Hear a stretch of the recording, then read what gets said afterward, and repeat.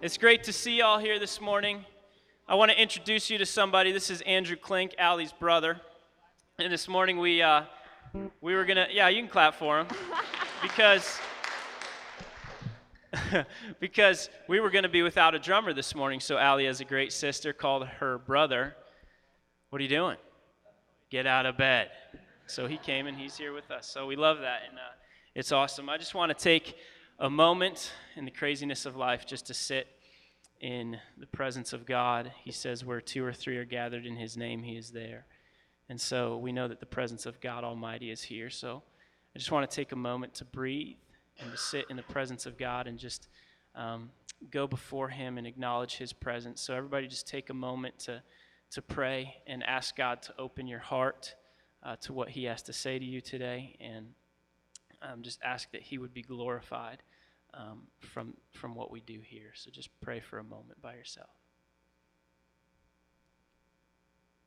God, we thank you that you're here with us. We thank you that Jesus came out of glory to be a man, to be man and God. We're thankful that he identifies with us. We're thankful that we can rest in your presence. Father, we want you to be glorified this morning.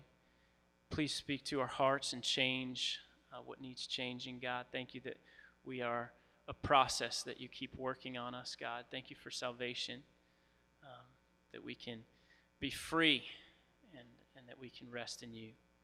We love you, God, and we need you in Jesus' name. Amen. As we sing the next few songs, the offering is going to come around. There's actually two offerings, and the second is our building pledge funds for the month. We're going to start by singing Hallelujah, What a Savior, and just focus our minds and our hearts on this man called Jesus, who is the King of Kings and the Lord of Lords, and come out of glory to die for us.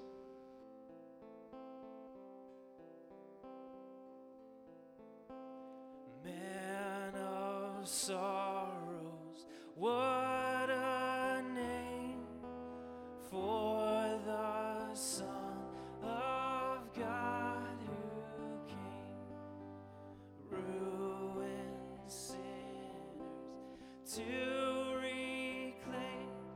Hallelujah, what a Savior.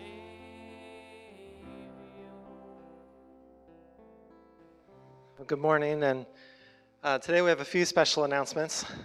First of all, we just want to announce that we're having another Creekside U, as we're calling it, like we did in April, where we just have an opportunity on a couple of Sunday nights to go deeper into the doctrines of the Word of God, the Bible. And so the next two Sunday evenings here at Creekside, we're going to do a university-like course on apologetics, which doesn't mean we're apologizing for anything. It just means that we're having an answer ready for the faith that is within us. And so we're going to be talking about those things, how the Bible came to be, defending the Genesis 1 account of creation. So it's going to be exciting. There's going to be some snacks available, a supervised play area for kids upstairs. So come the next two Sunday nights from 6 to 8 o'clock. Also, next Sunday is our quarterly missions offering. So I just want to present that. A few slides to you here on our missionaries that we're supporting. So if we can go ahead here. So we're reaching around the world, supporting those who have been called to full-time missions through this offering. And we got some of Peru, the Tuttles, the Colons, and Uganda, the Aikens, and Romania.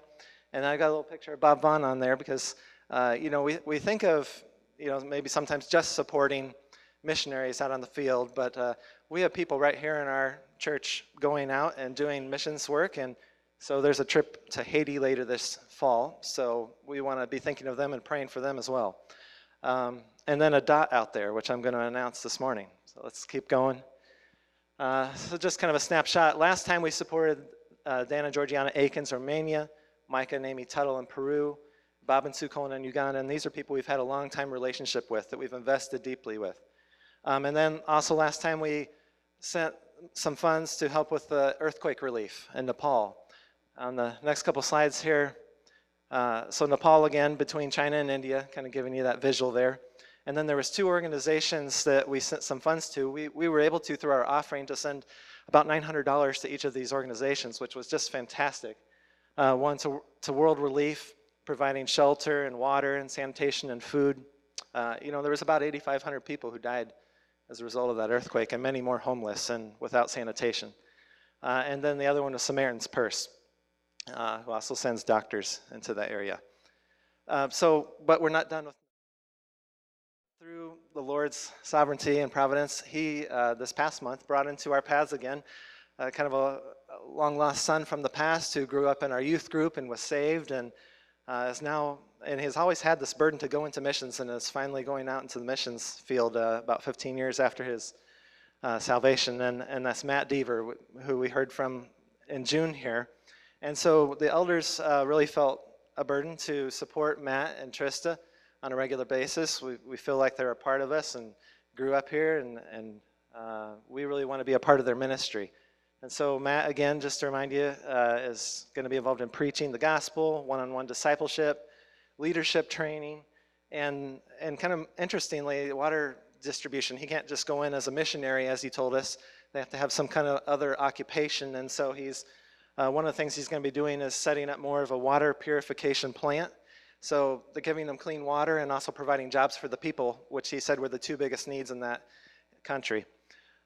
So then on the next slide here, he talked about, well, these water filtration kits cost about $1,000. And that kind of got me thinking, wouldn't that be neat if we here at Creekside could reach around the world through their ministry and provide one of these water filtration kits over there, the Creekside filtration kit. I don't know, maybe we can get our name on it. That'd be kind of cool. But here's Matt on site there with these guys, and then on the next slide you get a little closer look at these treatment equipment that they have. So it's really neat. They produce a lot of clean water. And then I think we'll be able to show just a 1-minute clip on this next slide here if it works right. Oh shoot, it's upside down. Okay, so we're here with Paul Lomi at Children's Home. And Paul, could you just tell us about the Children's Home a little bit and what happens here? Nice to meet you. So this is our hostel, a kind of home. So we have about 21 children, both girls and boys. They are mixed here. And on the lower floor we have boys, and on the middle floor we have girls. So usually in our community or in our country, we don't have safe water drinking system. Like people drink the well water or somewhat like the boring water, and many people they get into the tap and they drink it without filtering. So when we see this, when we get this from our brothers, so we are really happy, and I think this system will really be effective in our society, and it will really help us so that we will be free from diseases. And we are very much thankful to our brothers team, and thank you for everyone for helping us so that we can get very clean water and purified water free from germs. So we are really happy. Thank you. Great. Thank you. Yeah, that's great. That's neat, right there on site. This guy's just so thankful that we're providing these filtration kits for them, and this one in particular set up over a boys and girls home. I don't know if you could hear that real well, but that's pretty neat. And then I think we've got one more slide here maybe. Okay, so I just wanted to point out real quick, and this is your missions class for the day, that this area of the world that we're talking about here is in what's called the 1040 window. I don't know if you've heard of that before, but it's this rectangular box over this part of the world where it's between 10 degrees and 40 degrees latitude, where these countries are in the most unreached areas with the gospel of the world. And so it's kind of neat, some of the other missionaries we're talking about supporting are in areas that are more reached, but having a ministry puts us right in the middle of this 1040 window in a very Hindu country.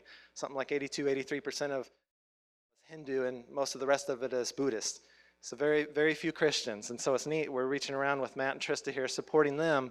We're also reaching into this 1040 window with the gospel, which is pretty cool. And some of these other pictures here are some of the other missionaries we've supported over the years in this area here. And now Matt and Trista right in the middle of that. And I think I got maybe one more slide here. So how about our next missionary? Could it be you? Here's a picture of Matt along with Seth Arkenbright from their missions trip in 2000 on which Matt got saved. And now here Matt is 15 years later going out into the field. So just something to think about and consider, that maybe the Lord would be calling someone here to missions someday. So that's pretty neat to think about that. And in the meantime, not everybody is called to go to missions. We're all called to serve Jesus Christ here with whatever spiritual gifts and opportunities come to us in this church and in the community. And we need people to do that. We need people to help with Awana that's coming up, people to be involved with small groups and all kinds of ministries. We also need leadership in the church. We need people to serve as elders, to be the spiritual leaders of the church. We need deacons who come in with a servant's heart and serve the body of Christ. And so a few weeks ago, we announced that we had a candidate as a deacon, Ken Taylor. And this morning, we were going to recognize Ken, if you'd come up here, officially as a deacon. And just remember again that a deacon is just a servant. In Acts 6, there was a problem that arose in the church. There was a need that came up.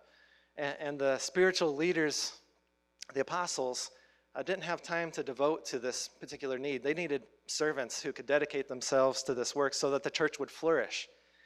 And so that's what a deacon is. The word even just means servant. And in a way, we're all deacons. In a way, we're just servants. But some are called especially to dedicate themselves to the service of a deacon in the church. And we want to pray over Ken and recognize him and commend him to the office of deacon here in the church. And Ken, did you want to share something this morning too? I do feel led to serve in this capacity, but I'm going to need your prayers because it's a learning process for me. I mean, I've been involved in the church congregation for many, many years, but I feel comfortable calling upon me. I'll try to respond to God's will in an effort to serve in His service. Well, thanks, Ken. And any elders who are here are free to join me in praying over Ken as we lay hands on him this morning, as they did in Acts 6. They laid hands on these men to commend them to the service of the Lord, and so we want to do that here this morning. Our Heavenly Father, we just thank you for our brother Ken, and over the past few years of knowing him, I just know he has a strong servant's heart, and I just thank you for that. I thank you that he's a man of high moral character who meets the requirements of a deacon, a man who just loves to serve, who doesn't need to be up front, who doesn't need to be in the limelight, who just wants to serve and put his hands to work for your kingdom. And we just thank you for him, and we just pray you'd bless him and give him the strength and energy and the help he needs to do his ministry well. We commend him to you as a deacon in Jesus' name. Amen.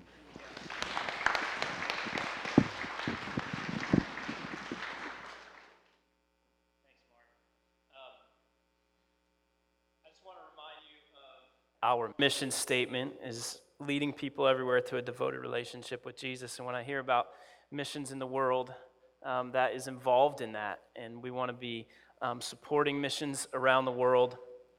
But I also want you to look around, look next to you at every empty seat in this room, right? That's our mission.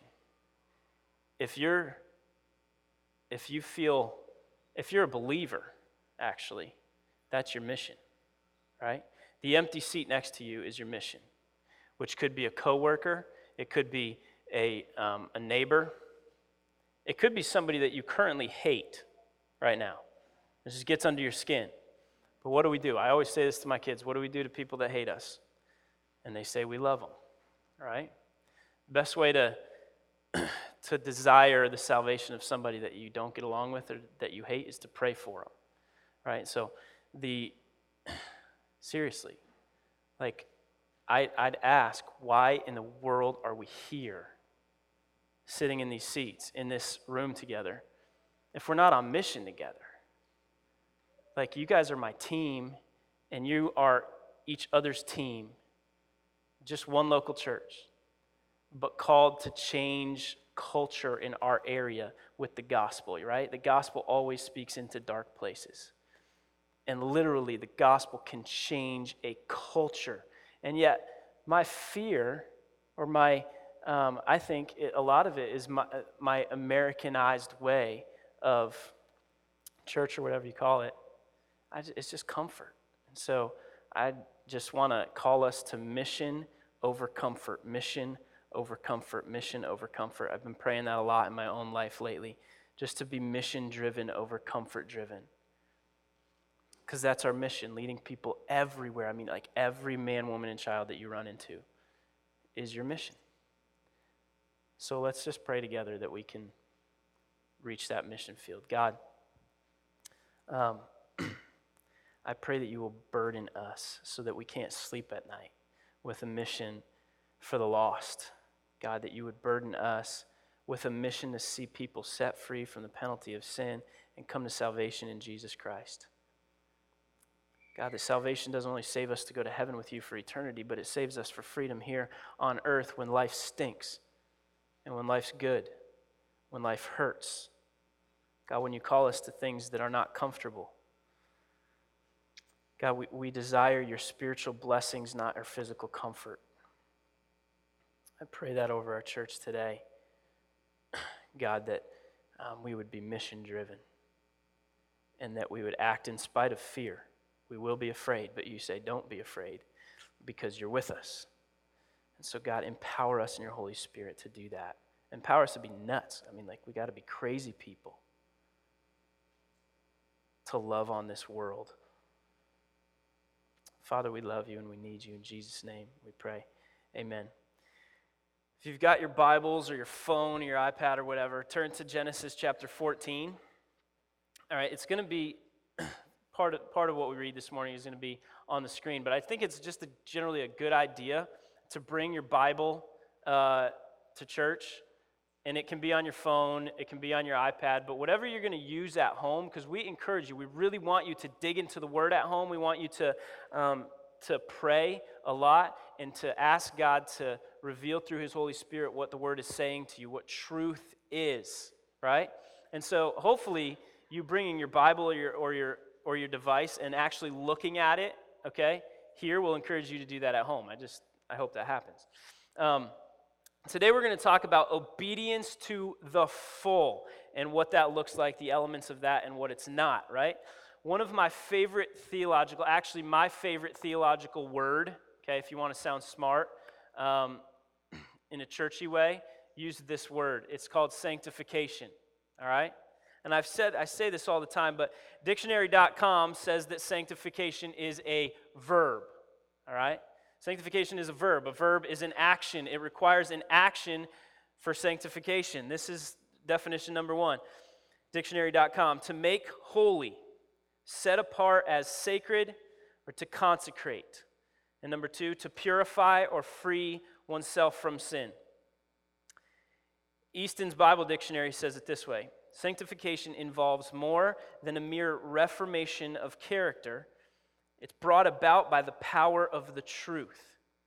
It is the work of the Holy Spirit bringing the whole nature more and more under the influences of the new gracious principles implanted in the soul in regeneration. That's just a fancy way of saying you're made new.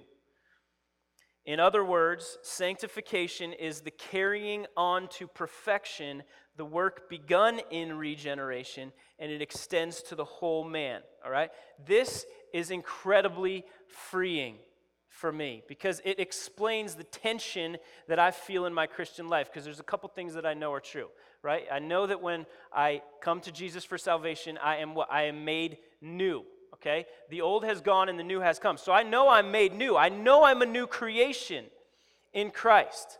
And the second thing is I know that I am perfect. I am holy. When God the Father looks at me, He sees Jesus.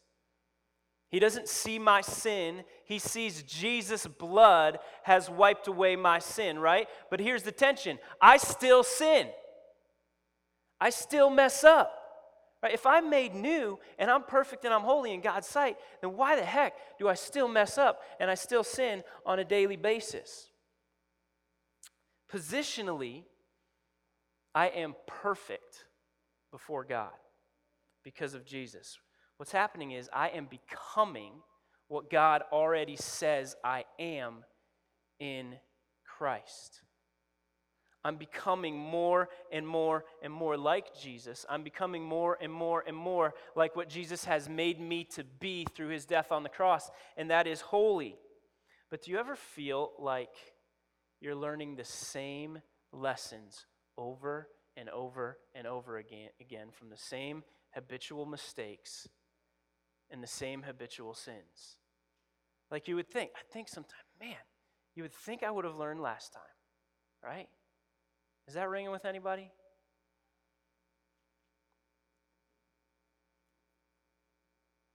Sanctification says that when I mess up, when I sin, I receive God's grace to get back up and keep going, right?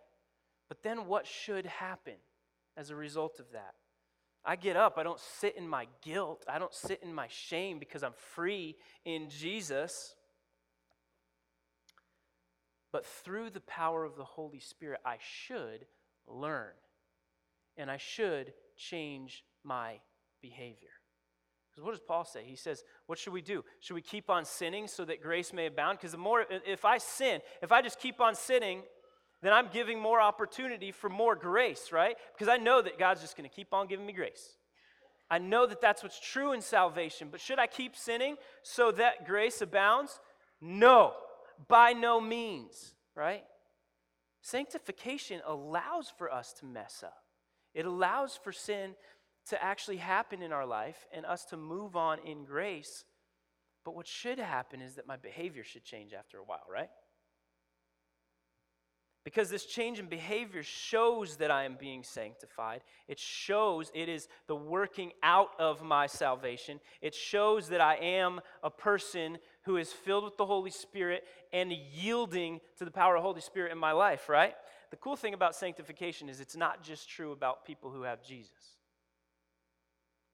It's true about people in the Old Testament too. Before Jesus was ever born, before Jesus ever died, and before salvation was available in Jesus. It was true about Old Testament characters. Essentially what it is us growing in our relationship with God. It's a process, and that's why it's freeing. Right? Y'all are messed up. Right? Just like me. We could be messed up together. I mean, like there should be more smiles in the room because we're all messed up together, right? Like that's freeing. But sanctification is a process. We are holy, but we're not yet, right? That's cool. But this, in Genesis 14, this is the process that we find Abraham right in the middle of in Genesis 14. Remember, Abraham was born into a pagan nation, and for most of his life, until God called him, he worshipped with his ancestors pagan gods, probably the moon god. But when God called him, he called him to step away from his pagan life, to come out of his pagan life, and to leave the three things that were most precious to him. He called him to leave his people, to leave his father, and to leave his country. And here's the thing. Abraham didn't know this God yet. But he had faith enough that this God is real, and I'm going to obey. So he obeyed initially. Out of a pagan lifestyle, remember the call a few weeks ago. God called him out of a pagan lifestyle to follow him. And so he obeyed. But here's the thing, he was messed up in the process. Remember, he came to Egypt and he said to his wife, hey, you're beautiful, right? And so I don't want these guys to treat me bad because of you and steal you away from me, right? He said, so just please say you're my sister. That's messed up, right? And so he said, you're my sister. But in the process, he learned and he grew and he changed, right? As a man of God, he grew in faith. He had to learn to trust God as he lived life. Okay, he had to learn what it meant to worship the one true God that could actually hear his prayers, that could actually do anything with his worship. Because the gods that he had worshiped in the past were powerless, and they weren't even real, right? He had to learn what that meant. So here's some context for what's happening in Genesis 14. You remember 2 weeks ago when Bob spoke about Lot and Abraham separating. What happened was Lot and Abraham were together. Their shepherds were fighting against each other. So Abraham says, hey, Lot, why don't you look to your right, to your left. If you go right, I'll go left. If you go left, I'll go right. And Lot looks to the right, and he sees that it's beautiful and it's awesome, right? And he decides, I'm going to go right, and Abraham goes left. And he does that, but Bob warned us of the futileness of short-sighted decision-making. Right? Because Lot chose himself selfishly. He chose for himself selfishly, and he ended up settling in the city of Sodom. And here's what Genesis 13:13 says of Sodom. Now the men of Sodom were wicked, great sinners against the Lord. But Lot, he settled there, okay? And as he did, here's what happened. Okay, so Genesis 14, at the beginning, the first half of Genesis 14, I'm not going to read it to you, I'm going to tell it to you, okay? Here's what happened. We're about to get some names on, all right? Now, just bear with me because I don't know how to say any of these names, but I'm willing to bet none of you do too, so we'll just be confused together. But if you're looking for baby names, like in the future, this is a good opportunity. And if you have a baby named any of these, more power to you, all right? So here we go. What had happened was 7 kings were in alliance for 12 years, all right? King of Sodom was one of these for 12 years. And the 13th year, 5 of these kings, including the king of Sodom, rebelled against these 4 other kings, okay? So we have a war that ensues, and here's some names for you. Amraphel, king of Shinar, Arioch, king of Elasar, Chedorlaomer, king of Elam, and Tidal, king of Goyim, came against Bera, king of Sodom, that's where Lot lived, Bersha, king of Gomorrah, Shinab, king of Admah, Shemeber, king of Zeboim, and the king of Bela. I didn't even say the name of the king of Bela because it's probably too hard to say. Long story short is the kings of Sodom, the king of Gomorrah, went up against Chedorlaomer and there's 3 other kings. So 5 against 4, and the 5 lost, okay? In the valley of Siddim, there was some pits, some bitumen pits that were hidden, and as they fought, the king of Sodom and the king of Gomorrah fell into these pits, right? And so they were helpless. And the opposing army took all their possessions and women and people, including Lot, kidnapped them, right? So then, one person, a messenger, escapes and ran and gets word to Abram. Okay, Lot's been taken. So what does Abram do? He springs into action. 318 of his kinsmen, these were actually people born into his house, right? They were relatives. 318 people he brought to go after these guys and get Lot back. And we see that Abram has some battle experience. Like, he's pretty smart. This seems like common sense to us that have seen movies before, right? But he divided and he conquered by night, right? And that was just insanely smart at that time. He divided and he conquered by night. And so ultimately, he rescues Lot. He brings back all the stolen possessions of the defeated kings and the women and the people that were taken along with Lot. So, Genesis chapter 14, verse 17. Okay, let's read that together. Genesis 14, verse 17 to the end. Okay, so he has just gone, gotten Lot back, all the possessions, defeated the kings, the 4 kings that took Lot, and here's where we are in verse 17. After Abram's return from the defeat of Chedorlaomer and the kings who were with him, the king of Sodom went out to meet him at the valley of Sheva, that is the king's valley. And Melchizedek, king of Salem, brought out bread and wine. As this guy, Melchizedek, he's an important guy, but he wasn't even one of the kings in the fight, right? He just came out to honor Abram's victory. So he comes out with bread and wine. He was priest of God Most High. God Most High right there, the word is El Elyon. I want you to remember that. El Elyon. This is a name for God, God Most High. And he blessed him and said, Melchizedek blessed Abram and said, "Blessed be Abram by God Most High, possessor of heaven and earth, and blessed be God Most High, who has delivered your enemies into your hand." And Abram gave Melchizedek a tenth of everything, of all the spoils. He gave him a tenth of everything. And the king of Sodom then came to Abraham, and he said, "Give me the persons, but you take all the goods for yourself." But Abram said to the king of Sodom, I have lifted my hand to the Lord, God Most High, that's El Elyon, possessor of heaven and earth, that I would not take a thread or a sandal strap or anything that is yours, lest you should say, I've made Abram rich. I will take nothing but what the young men have eaten, and the share of the men who went with me. Let Aner, Eshel, and Mamre take their share. He's like, these guys went with me on their own will, and so they need to be compensated for it, so they can take what they have, but I'm not going to take anything from you, right? Remember how we said that the process of sanctification was true for Abraham too, right? Abraham's response in this situation is amazing. I love it. Because here's what we see in Abram's life so far. I mean, we've spent, in the book of Genesis, we've spent the most time on Abram's life. And we're going to go all the way to chapter 19 before we move on from Genesis. But here's what we see so far in Abram's life. And here's the one big thing I want you to see. And here's a graphic. I want you to look at this graphic that will help you out. Okay, here's what I want you to remember. Obedience, faith, and integrity. Okay? If you just remember, we can call that the obedience wheel or something like that. Okay, remember the obedience wheel. Obedience, faith, and integrity. And here's how that would read.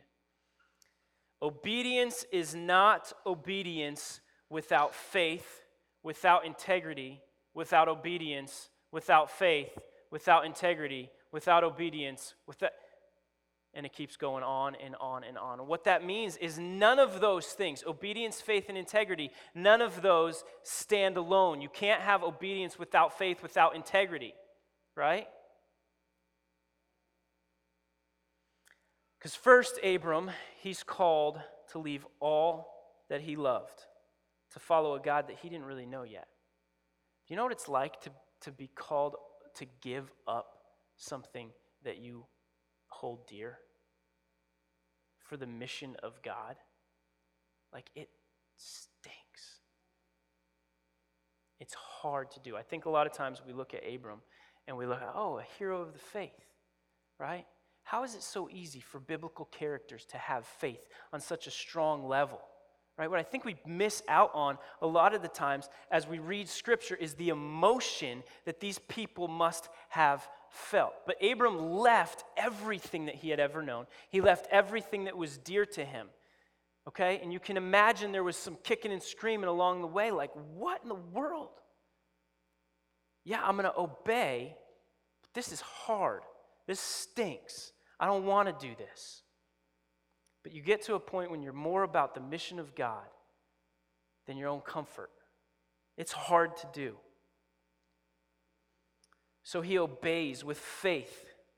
If he didn't have faith that God would take him and care for him and give him a promise that he was called to, if he didn't have that faith, guess what? He would not have obeyed. Without faith, he would not have obeyed. And then God reveals his promise to Abraham. Next, Abram travels to Egypt, and he tells his wife to say that he's a sister so that he would be spared and would be treated well because of her. But here's the deal. In that situation, he failed to have faith that God could take care of him through a situation that he saw coming, right? So a lack of faith and a lack of integrity, and we'll define integrity as the motives of the heart, right? A pure heart is integrity. He failed to have integrity. He failed to have faith in that situation, right? And he failed to obey. He failed to act in the way that God would want him to act. Hebrews 11:6 says, "And without faith it is impossible to please God. For whoever would draw near to God must believe he exists and that he rewards those who seek him." So, to obey God, we must believe his direction for our life. Do you know that God knows the future? You don't. One of the hardest things to do is to have enough faith to say, God, you know the future. So I'm going to follow. I'm going to take the first step. I'm going to take the next step. I'm going to take the next step. Even though I have no idea what's around the next corner, I believe that when I follow God, I can't lose, right? I believe that. To obey God for salvation is where sanctification starts, right?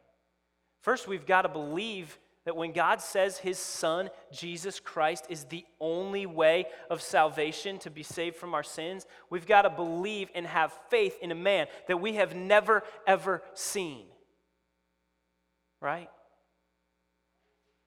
But we believe and we have faith that our salvation is through Jesus Christ, and that drives everything. That drives how we live our life from the moment of salvation on. Obedience becomes faith in action. In our story in Genesis 14, this is a situation, and I love this because this is a situation that nowhere, I mean, you look in all of Genesis 14 and nowhere, in verse 13 you see that the one who had escaped came and told Abram that Lot had been taken, and when Abram heard that, boom, he sprung into action, 318 men, and led them into battle. But nowhere do we see that God actually specifically told him, hey, go and fight and I'll be with you. Right? We don't see that here. I love it because this is just a thing that happens in Abram's life. Every day you may not hear. You might not hear. I think a lot of us want to see something written in the clouds or hear a revelation from God to tell us what we need to do each day. Guess what? We've already been told. This is the word of God, all authority. And it's without error. So we've been told how we're supposed to live. You may not be told specifically, hey, Nick, I want you to go talk to that person. I want you to go give that person food. I want you to go meet this person at so-and-so's house. They're struggling. I want you to, you know what? A lot of times, God just calls us to obey in the midst of everyday life. And in this story, Abram obeyed with integrity and faith. See, because he goes and he rescues all the people and the possessions of Sodom, and then he returns those possessions to who? An evil, wicked king. The king of Sodom was an evil, wicked man, because we know from Lot's experience that the city of Sodom was an evil city, and the king of Sodom was a wicked king. But the integrity of Abram resolves him to do the right thing. It led him to do the right thing, because he returned everything to this wicked king so that God would receive all of the glory for all the blessings in Abram's life. He never wanted to be able to give credit to anyone but God for the success in his life, right? I mean, often I want to take credit for myself, right? But I can't. It's not mine to take, right?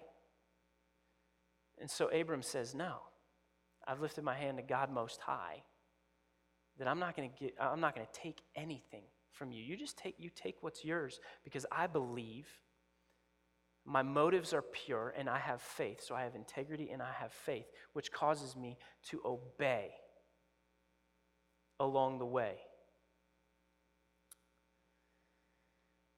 He exercised all of these things, faith, integrity, and obedience, in the fact that he trusted that God could provide all his needs. And he didn't need this wicked king's possessions. He didn't need this wicked king's stuff. He gave credit to where credit was due, to God. Obedience is not obedience without faith, without integrity. So you've heard us say before that the entire Bible is the story of God's redemption of mankind, because in the beginning, God created the heavens and the earth and everything that is in them, including people. And Adam and Eve were in the garden, and they chose, and they sinned, which the problem there is it separates. Sin is an offense to God that separates us from God forever, right? And so that needed to be taken care of. So then we see right away he clothes them. He provides for them a clothing because their coverings were inadequate. Our coverings are always inadequate. but God's covering is always adequate for us. And so he provides that covering for them, and then the entire story of the rest of the Bible is the redemptive story of man to God, man being called back to God, man being made right with God, right? Well, this story, it ends with a pretty awesome picture of Christ, because here we meet this priest and king named Melchizedek. And in verse 19, it says this, and he, Melchizedek, blessed Abram and said, "Blessed be Abram by God Most High, possessor of heaven and earth, and blessed be God Most High, who has delivered your enemies into your hands." So what does he do? He takes credit off of man and puts it on God where it should be, right? Abram is blessed because of his obedience to God, because of his integrity, because of his faith. Melchizedek comes out with bread and wine and blesses him by God Most High. Why? Because he was a man of God, because he was a man of obedience. God is the one who won the victory and gave Abram's enemies into his hand. But here's Abram's response, and I love this. He gave Melchizedek a tenth of everything, okay? And this is not the tithe that comes in the law of Moses, right? This is the word tithe actually means a tenth. But this tenth of everything that Abram gives to Melchizedek is out of the overflow of his heart to worship God, right? This was a free will thing. He said, "This is a priest of God Most High. Here's a tenth of everything I have." Like, his heart was overflowing with worship to God in that moment, and he gave a tenth of everything. I love that. We know that they serve the same God because when the king of Sodom offers him these riches, these possessions, he said, "I've lifted my hand to God Most High, El Elyon." And in the blessing that Melchizedek gives to Abram, he uses the same word of God Most High, El Elyon. And Abram is just overflowing with worship in this situation. He obeyed with integrity and faith along the way. He messed up, but he received grace for that mess up. Do you see that? Without faith, it's impossible to obey. And without faith, you're not going to show integrity. You're not going to show the right motives of your heart. And without showing the right motives of your heart in your actions, it's impossible to obey God. And without showing integrity, it's impossible to have faith. Without faith, it's impossible to show integrity. You get what I'm saying? All of these things are important in our sanctification, in our process. And I love this because right now we see prophecy at work in the person of Melchizedek. He is what we call a type of Christ. And Abram's just given him a tenth of everything. We begin to see here the authority that Jesus has to wipe away our sins. And this is cool. I love this. Okay? The authority that Jesus has to give eternal forgiveness, not just one-time forgiveness, eternal forgiveness. Like past, present, and future sins have been wiped away, separated from us as far as the east is from the west. I mean, that is life-changing news. This is why it's called the gospel, the good news, right? I mean, that should rock the way we live and think about life. All throughout the Old Testament, after the law of Moses comes, we see that every year a priest had to go in and make atonement for the sins of the people. And how did he do that? Scripture says that without the shedding of blood, there's no forgiveness of sins. So he had to make a sacrifice that included blood being shed for the forgiveness of the people's sins, right? We're about to see that the Old Testament's actually worth something, right? I mean, you can read the Old Testament and be like, what did I just do? Because it's boring sometimes, right? But we got to dig deeper and see the redemptive plan of God through all of his word. Because it is cool when you see how it works out. And so early on with Melchizedek, we see that. Hebrews 7:17 says, "For it is declared, you," and this is being said of Jesus, "you are a priest forever in the order of Melchizedek. Melchizedek was a priest and a king. Here's the deal. Not because of his lineage, but because of personal qualifications, just like Jesus.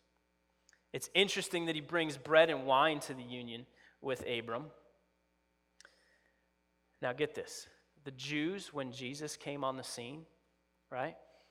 On Palm Sunday, they laid down their clothes and they laid palm branches down for Jesus' donkey to walk on, right? Because they were saying, Hosanna, Hosanna in the highest. What that means is save now. What they expected was for Jesus, as the Messiah, to set up his earthly kingdom right then and save them from Roman oppression, right? But what did Jesus come the first time to be? He is the King of Kings, right? But the first time he came to be priest. Because a priest offers sacrifice for sins, right? But what did Jesus do? He was fully priest and fully king. And when he came the first time, he acted as priest and laid his own life down. I mean, that's authority right there, because what does he say? No one can take my life from me. I lay it down, right? So he was willing to die for you. He was willing to die for me. Ugly people, please stand up, right? I mean, that's like me. And he was willing to do that. So he played priest and sacrificed himself as the perfect Lamb of God once for all time, never to have to happen again. Right? And then in Matthew 28 it says, all authority has been given to me. Jesus is saying that all authority has been given to me in heaven and on earth. And then he tells his disciples what I want you to do. I want you to go make disciples of all nations, baptizing them in the name of the Father, Son, and Holy Spirit. Now, if all authority has been given to him, what's his authority? He's authority as priest to save us from our sins by his own blood, but he's authority as king to rule and reign in our lives, and someday he's going to come back and literally reign as king on earth. That's incredible. A priest forever in the order of Melchizedek. Band, you guys can come back up. And this is what Jesus gave us to remember him. Bread to represent his broken body as the perfect Lamb of God to take away our sins. Blood shed to forgive us of our sins. And I love that. We're forgiven once and for all. So if you know Jesus, to come to one of these tables in the front or the back is again to remember, is taking the juice, is us saying yes to Jesus' offer to us that, hey, remember that? Jesus is offering you the cup and saying, hey, will you marry me? You remember that? Will you marry me? Like, I want to know that you're committed. This is why he gave us these things, so that we could remember him, but that every time we take them, we're saying yes to Jesus. We're saying, yes, I'm committed to you, right? And if you don't know Jesus, then the Bible says that today is the day of salvation, right? And here's what you say to everybody in your life that doesn't know Jesus. Listen, you don't have to know any more than you know right now, because what you know right now is that you sinned and that separated from you from God, and salvation is in Jesus. That's all you need to know. You don't have to be a Bible scholar. You don't have to know the whole Word of God, because the process of sanctification starts at salvation, right? You grow from there, right? So we're going to worship together, and this is just an opportunity for us to remember Jesus and to say yes to our priest and our King. So as we sing together, let's just do that. And I want you to just sit and prepare your hearts to do this just in silence for a moment.